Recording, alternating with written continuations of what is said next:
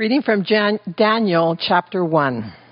In the third year of the reign of Jehoiakim, the king of Judah, Nebuchadnezzar, king of Babylon, came to Jerusalem to besiege it. And the Lord delivered Jehoiakim, king of Judah, into his hand, along with some of the articles from the temple of God. These he carried off to the temple of his God in Babylonia and put it in the treasure house of his God. Then the king ordered Ashpenaz, not a word you use often, chief of his court officials, to bring in some of the Israelites from the royal family and the nobility, young men without any physical defect, handsome, showing aptitude for every kind of learning, well-informed, quick to understand, and qualified to serve in the king's palace. He was to teach them the language of the literature and the literature of the Babylonians. The king assigned them a daily amount of food and wine from the king's table. They were to be trained for 3 years, and after that they were to enter the king's service. Among these were some from Judah: Daniel, Hananiah, Mishael, and Azariah. The chief officials gave them new names. To Daniel, the name Belteshazzar. To Hananiah, Shadrach. And to Mishael, Meshach. And to Azariah, Abednego. But Daniel resolved not to defile himself with the royal food and wine, and he asked the chief official for permission not to defile himself in this way. Now God had caused the official to show favor and sympathy to Daniel, but the official told Daniel, "I am afraid of my Lord the king, who has assigned your food and drink. Why should he see you looking worse than the other young men your age? The king would then have my head because of you." Daniel then said to the guard whom the chief officials had appointed over Daniel, Hananiah, Mishael, and Azariah, "Please test your servants for 10 days. Give us nothing but vegetables to eat and water to drink. Then compare our appearance with that of the young men who eat the royal food, and treat your servants in accordance with what you see." So he agreed to do this and tested them for 10 days. At the end of the 10 days, they looked healthier and better nourished than any of the young men who ate the royal food. And so the guard took away their choice food and the wine that they were to drink and gave them vegetables instead. To these 4 young men, God gave knowledge and understanding of all kinds of literature and learning, and Daniel could understand visions and dreams of all kinds. And at the end of the time set by the king to bring them in, the chief officials presented them to Nebuchadnezzar. The king talked with them, and he found none equal to Daniel, Hananiah, Mishael, and Azariah, and so they entered the king's service. In every matter of wisdom and understanding about which the king questioned them, he found them 10 times better than all the magicians and enchanters in the whole kingdom. And Daniel remained there until the first year of the King Cyrus. So on the one hand, we're all thankful, right, for the lack of fulfillment of prophecy regarding a storm, right? Good on that. And then on the other hand, I feel like we're just a bunch of wimps. And people, I know I'm starting to sound old, but I remember the Columbus Day storm. And well, that was a storm. And that's back when kids were kids. And we were out playing in the middle of that storm. And it was fun. It was probably crazy too. But anyway, thankful. Very thankful. So I want to... The big point here is that we fall into something in life called false dichotomies or binary traps or false dilemmas, where we think there are only 2 options, option A and option B, and we don't really care for either one. So one of the greatest gifts, now this is what wisdom is, and if we can acquire this wisdom, it's a beautiful thing. And if you can give it to others or receive it from another person, it's great. When somebody is able to get you to think outside of those 2 options and look for a third way, that is where we should go. It's the place to go. So let me give you some examples of a binary trap. The first one is the most obvious one, and I'm going to touch on this a bit, and I can't help it. It's the context that we're in right now, the season of life. But there are a lot of people who are very, very discouraged. And I don't know, where all you are about there's two choices that we have to make on November the 8th. But I can hear it. I can feel it. I read about it. There is not a lot of excitement for the two choices that are before us for president.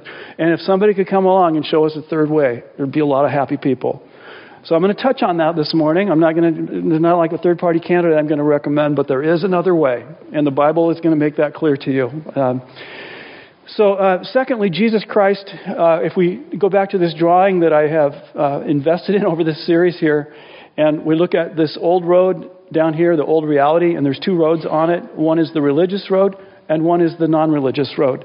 And it seems like there's only two choices, and all of the religions of the world, except that which is in Christ, are on the religious road. They want to make the world a better place, and you do that by doing things that will make your life acceptable to God.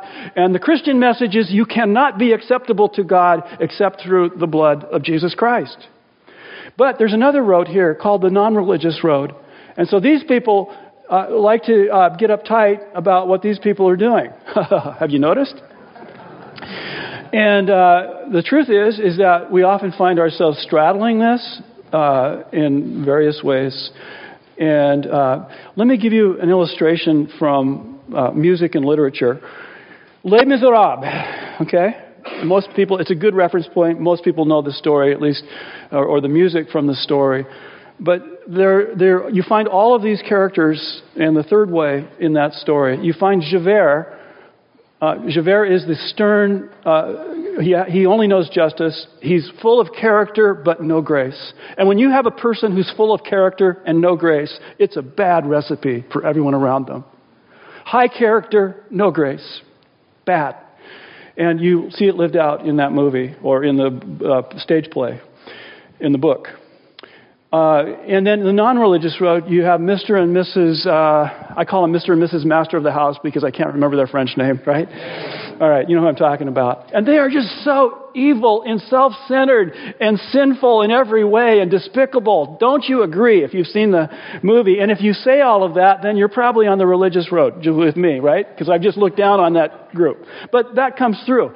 The escape from all of that, those two roads, comes in the person of Jean Valjean, who is, he's flawed, and he's redeemed, and that he's living from a different place, a place of grace, and the energy of God is it's grace that fuels his life, and Fontaine as well. But at any rate, in that story, you find all three. You find there's a third way, that it's not a binary trap.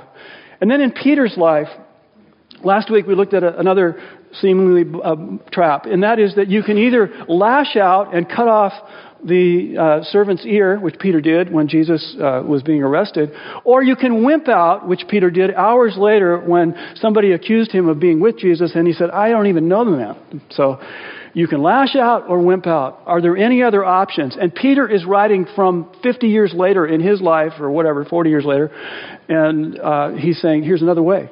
I know what's going on now. I didn't then, but I do now. And he's trying to instruct these people on how to live in exile. So third way living is going to be essential to us if we're going to go against the flow. If you want your kids to go against the flow, you've got to figure this third way thing out. You've got to get wisdom for the road. Having black and white answers does not help you navigate the gray areas of life. And if you haven't noticed, there's a lot of gray areas of life. Daniel is a supreme example of a wise person in the Bible. The only one greater in wisdom would be Jesus Christ. The only one who has more a sense of living in exile would be Jesus Christ, who came from the heavens to the earth, and he's living in exile here. But we find Daniel as just the supreme example of what it means to live in exile. Okay, so I've set you up.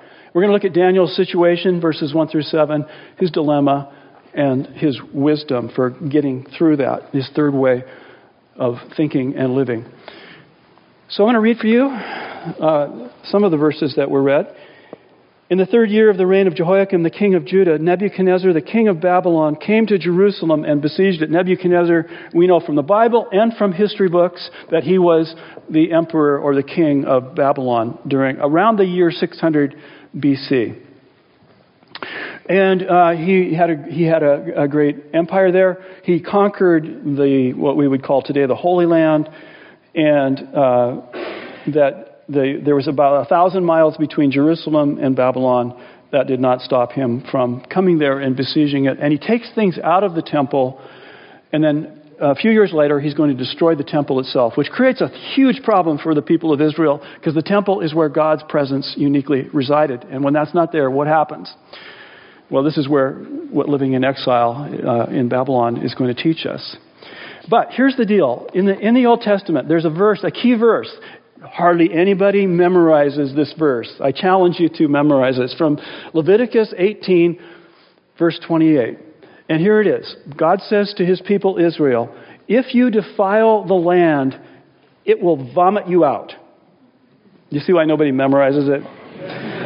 Our kids are not learning that verse today in their time. But it is graphic. God, when he wants to make a point, can be very, very graphic. And they had violated the land. They had committed idolatry, meaning the love of other gods. And they had committed sexual immorality, taking on the sexual practices of the people who had lived there before them. And they had committed injustice in terms of how they dealt with the poor. Those are the three main categories. They were vomited out of the land, a projectile 1,000 miles away. That land did that to them. And so then they find themselves there in this place called Babylon. Okay, and then we find the plot thickens a bit. Then the king ordered Aspenaz, the chief of his court officials, to bring in some of the Israelites from the royal family and the nobility. Now, these are the best of the best. I want you to think, if you have seen the movie or any of the movies, I guess called The Hunger Games. Anybody seen those? You know what I'm talking about here? Only one hand, just one brave hand back there. Hunger Games. Because it really matters to me that I only saw the first one, and that was enough for me. But it proves it's exactly what's going on here. From the various areas of the empire, not just Judea or Israel, but from all these different areas, you're going to have young people, the best of the best. These are the plateau kids of that century.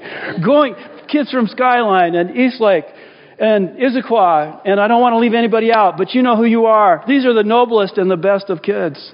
And they're there at 14 years old. These are just boys. That was how it was back then. Just boys, but they're there to be trained for 3 years. And listen to what they get trained in. And imagine yourself at 14 years old being taken into exile 1,000 miles from home. Young men without any physical defect, handsome, showing aptitude for every kind of learning, well-informed, quick to understand, qualified to serve in the king's palace.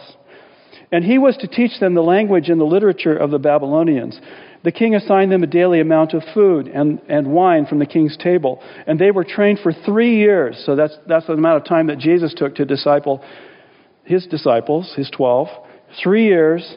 And after that, they were to enter the king's service. Okay, so here's what these young men are. This is kind of what is new to them. They're in a new land. They're in a new culture. They have new education, new food, and new names. I'm not going to go into all of these, but I just want you to see how much that they... Now, you'd think their identity would be at stake, and it is, if in that place. What does it mean to not go with the flow when all of that stuff is happening to you? And I didn't mention religion, but religion would be included in the education culture piece. And so they are going to have to learn magic and sorcery and astrology and the great myths of the Babylonian culture. And all of that stuff was off limits if we read the Old Testament in its entirety. So they're going to have to do some things that are very, very much, I guess you call it edgy in where they're coming from. What's weird is that food is the one that becomes the big issue, and we'll come back to that in a minute. But I want to go to names first. So names are very, very important in the Bible. And so, verse 6, among them, this is where we hear these names for the first time. Among them from Judah were Daniel, Hananiah, Mishael, and Azariah. So each one of those names ends with either EL or AH.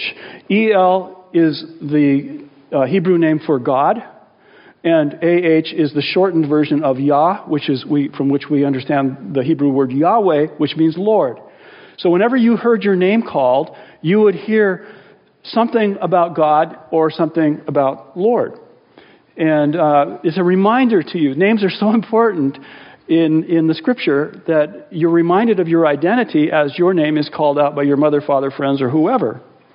So Daniel's name, Daniel, would mean God is my judge. God is my judge. So every time you hear your name, maybe you're doing something wrong. Well, that's a good reminder. God is my judge. But what happens then is his new name is Belteshazzar, which means Bel, the god of the great god of the Babylonians, will protect. Bel will protect. So you go from God is my judge to Bel will protect. And the way it worked in that time was if you were able to conquer a temple and take the things out of the temple that were holy and bring them into your temple where your God ruled, that meant your God is greater than the conquered God. In other words, in Nebuchadnezzar's mind, Bel is greater than Yah or El. So things are not looking good. But just imagine how Daniel or these young men would have felt as they hear their new names. And the reason I'm bringing all this up is just to make the point that what is the big deal about food if you've got all of that going on? And yet that's what gets underlined in the story, as you heard it read, is it's all about food and not this other stuff. And it creates kind of a question. So we're going to go to the dilemma. Let's get back here, just show you the outline to the whole dilemma thing. Let me read to you from verses 8 through 10. But Daniel resolved not to defile himself. So defile is a very strong word. He's not going to defile himself. And he resolved. That word resolve is super strong. It means to sit upon. I'm just not going there. Okay? So he's resolved not to defile himself with the royal food and wine. And the royal food it often gets translated rich food, and so implying meat and wine. And he asked the chief official for permission not to defile himself in this way. And now God had caused the official to show favor and sympathy to Daniel. So we get a picture of who Daniel is here, personality-wise. He is likable. He is winsome. He is respectful. There's something about him that you'll see it his whole life if you read the book, that there's something about Daniel that people like and respect. But this official who had this favor towards him that came from God told Daniel, "I am afraid, my lord, the king, who has assigned your food and drink." It's the Lord, the king has. And why should he see you looking worse than the other man? So he's fearful that they're going to not eat the right food and they're going to eat some other food, which it turns out to be vegetables. If you're a 14-year-old boy, that may not sound like your idea of fun, but that's what they end up having to eat, is vegetables. And so he's concerned that his head will, the king would then have my head because of you. So if you guys don't look good after a while, things are not going to be good for me. So whatever this food is, here's the point. Whatever this food thing is, why it's underlined up on the screen there is because it's a big deal, first of all, to this chief steward or official. Big deal to him. I mean, his life's on the line, right? And when it says his job may be terminated, it's more like he may be terminated. It heads off. It's just, that's the way it worked. So he's very concerned about this, but it's also a big concern to Daniel. And the question that commentators wrestle with is why this? Why food and not names? Or why not some of the other practices that were not part of Israel? Why such a big deal about food? So let me give you a few theories here that get thrown out there. The first is that food in Israel was always a big deal. And you had purity laws on what you would eat and what you would not eat. And if you've read Leviticus, you shake your head sometimes, why all of that? But food isn't just food. It's a pointer to the purity of God. And his people were to be set apart. And so they were to eat certain foods, not eat certain foods. The problem with that theory, and when we went to Israel, by the way, if you've been to Israel and you're flying on the plane, there's lots of Jews that are going to Israel, along with those of us who are not Jewish, and they get the kosher food tray. And then the rest of us get, hamburgers and whatever they had. I don't remember. But the point is that it's a big deal about food. But the thing is that meat and wine are not off limits to Israel in the Old Testament. Aren't you glad? Come on. I've seen some of you eating meat. Okay. It's not off limits. The meat and the wine are part of life in the Old Testament. So that doesn't seem to fit. And so here's two theories that might help us understand. One is a political theory that because the king politically was considered to be absolute, that if you were to eat from his table, you were giving ultimate allegiance to his authority. And Daniel had something inside of him that, at least with the king's food, it implied that his heart was the king's heart, and he just could not go there.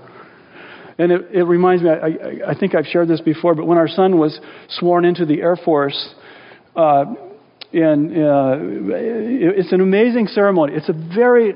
If you've ever seen this, it's a very powerful thing when you're sworn into the armed forces. Because the language, I didn't know what I was getting into. I knew it was, but you're taking an oath. And the Bible says to be very careful when you take oaths, right? Larry, you know this. But in there it says that you're going to stand, your allegiance belongs to this country, and you're going to stand against any enemies, whether foreign or domestic. And I'm good with that. I love the whole ceremony. But there's part of me that wanted to stand up. Hey, the kingdom of God! What about the kingdom of God? That should be first. But I didn't want to embarrass my son. I did not do that. But it is true.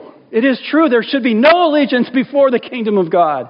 And that's why you're walking in exile in this world. Okay, so there's the political explanation. There's a theological explanation that some bring in as well.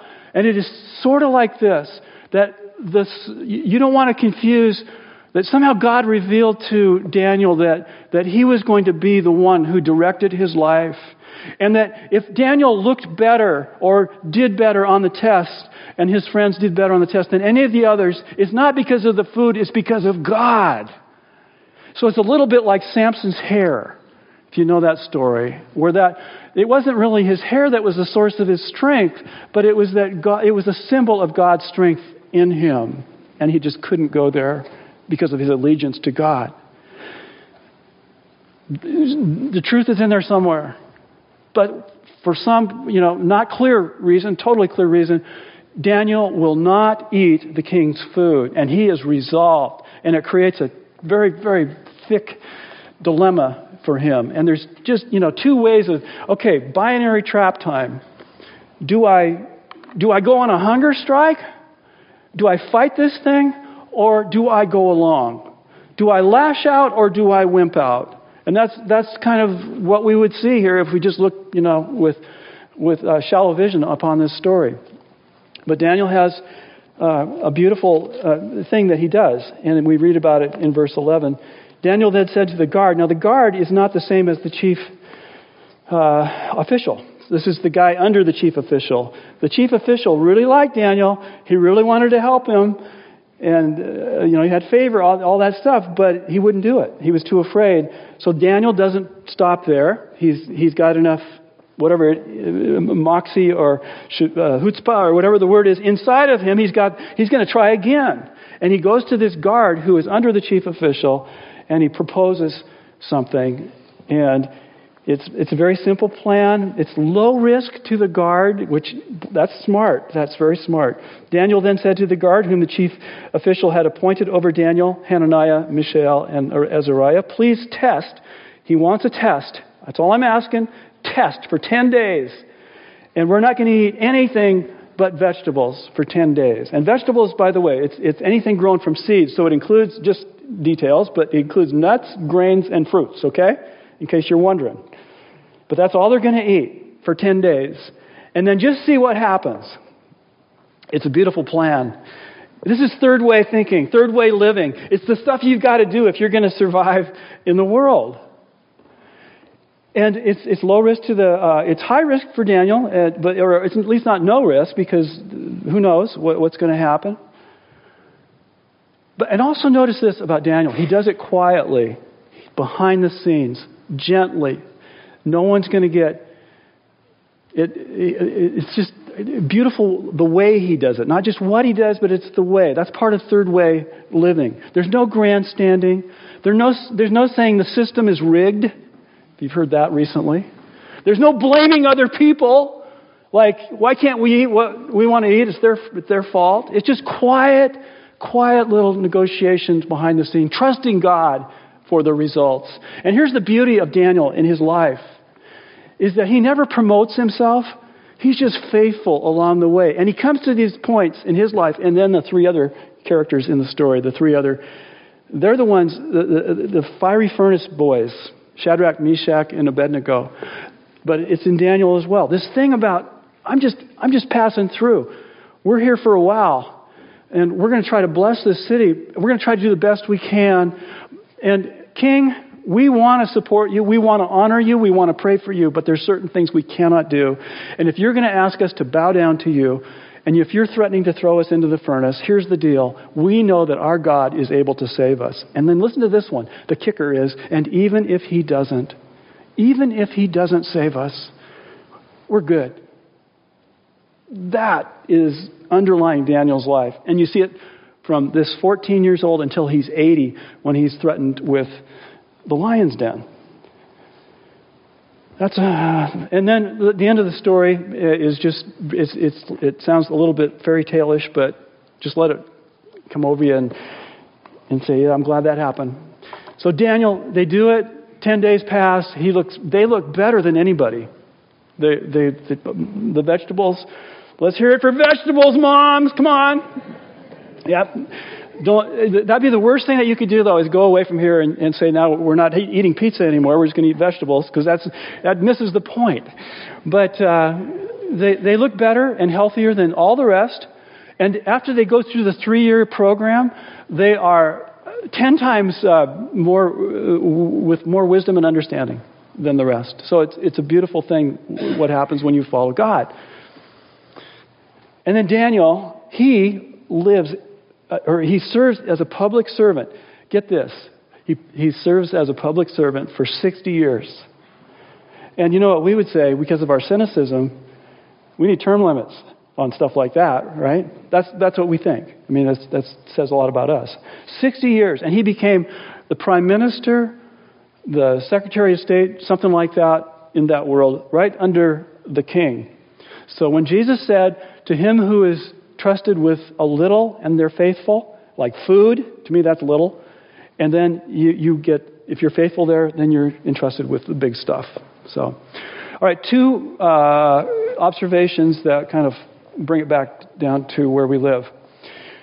The first is that this quality of Daniel to have soft edges and a firm center of his life. He was soft around the edges. He was flexible on a lot of things that I would think would be very, very hard to be flexible on. And he honored the king, and he prayed for the king. You see that in the rest of the book, more than you do here, but it's true about Daniel. He does what Peter says. You honor and pray for the king. And you submit as much as you can to the king. He does all of that stuff. It's good. But he's also not flexible on a key point for him, which was this food issue. He's drawn the line there. He's got resolve there. It's fixed. There's no way he's going to break what he knows to be the truth. And so I don't know what it is for us. It's not food, that's for sure. But there are things in our lives where we've got to have stuff where we say, I'm just not going there. I can't go there. I don't want my kids to go there. That's evil. I'm not going to go there. Period. I don't care what happens. If my life depends on this decision, so be it. God is able to save, but even if He doesn't, I'm going with God. You've got to have that resolve in your life on something. Or you're just, you're soft all the way to the center. You've got to have a firmness in the center.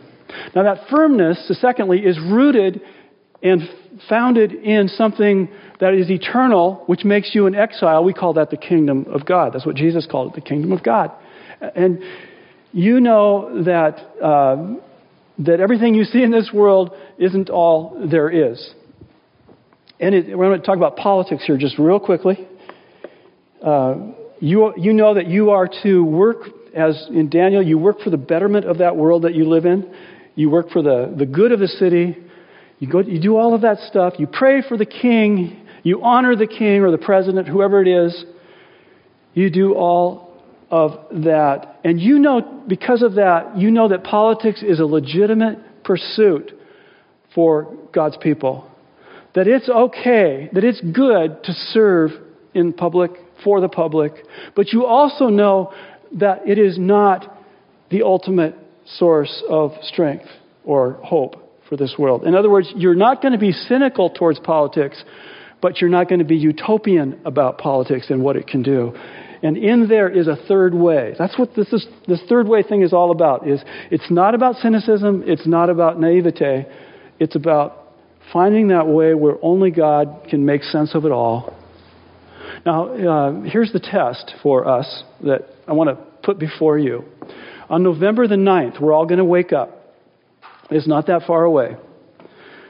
And on November the 9th, I want something for you, a third way. And the two ways that are there for you is regardless, or depending on who wins, you will either be elated because your team won, or you will be deflated because your team lost. And when your feet hit the floor that morning, I would love it if you would commit to getting on your knees and say, thank God, Jesus is still King, and therefore I can honor and pray for whoever that is. You got that? That is simple biblical truth that you can apply, that will take you out of your cynicism and out of your utopianism and firmly plant you into the actions of the kingdom of God. Let's pray.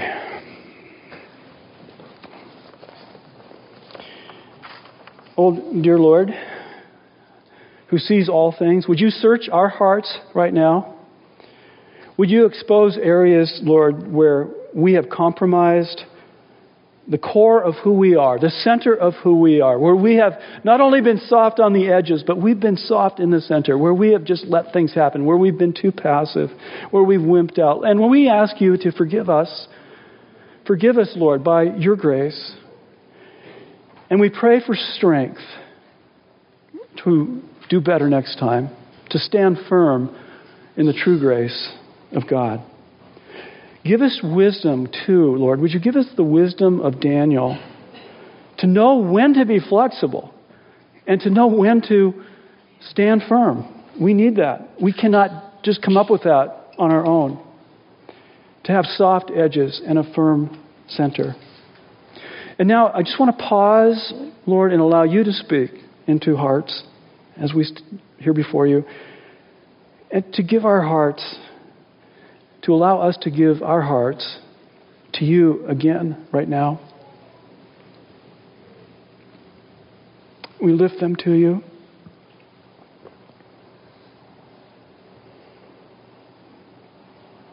Breathe life into our hearts. Speak words of truth and grace into our hearts. And let us know, Lord, how much you love us and how real your kingdom is. Come, Lord Jesus, we stand in need of you. Amen.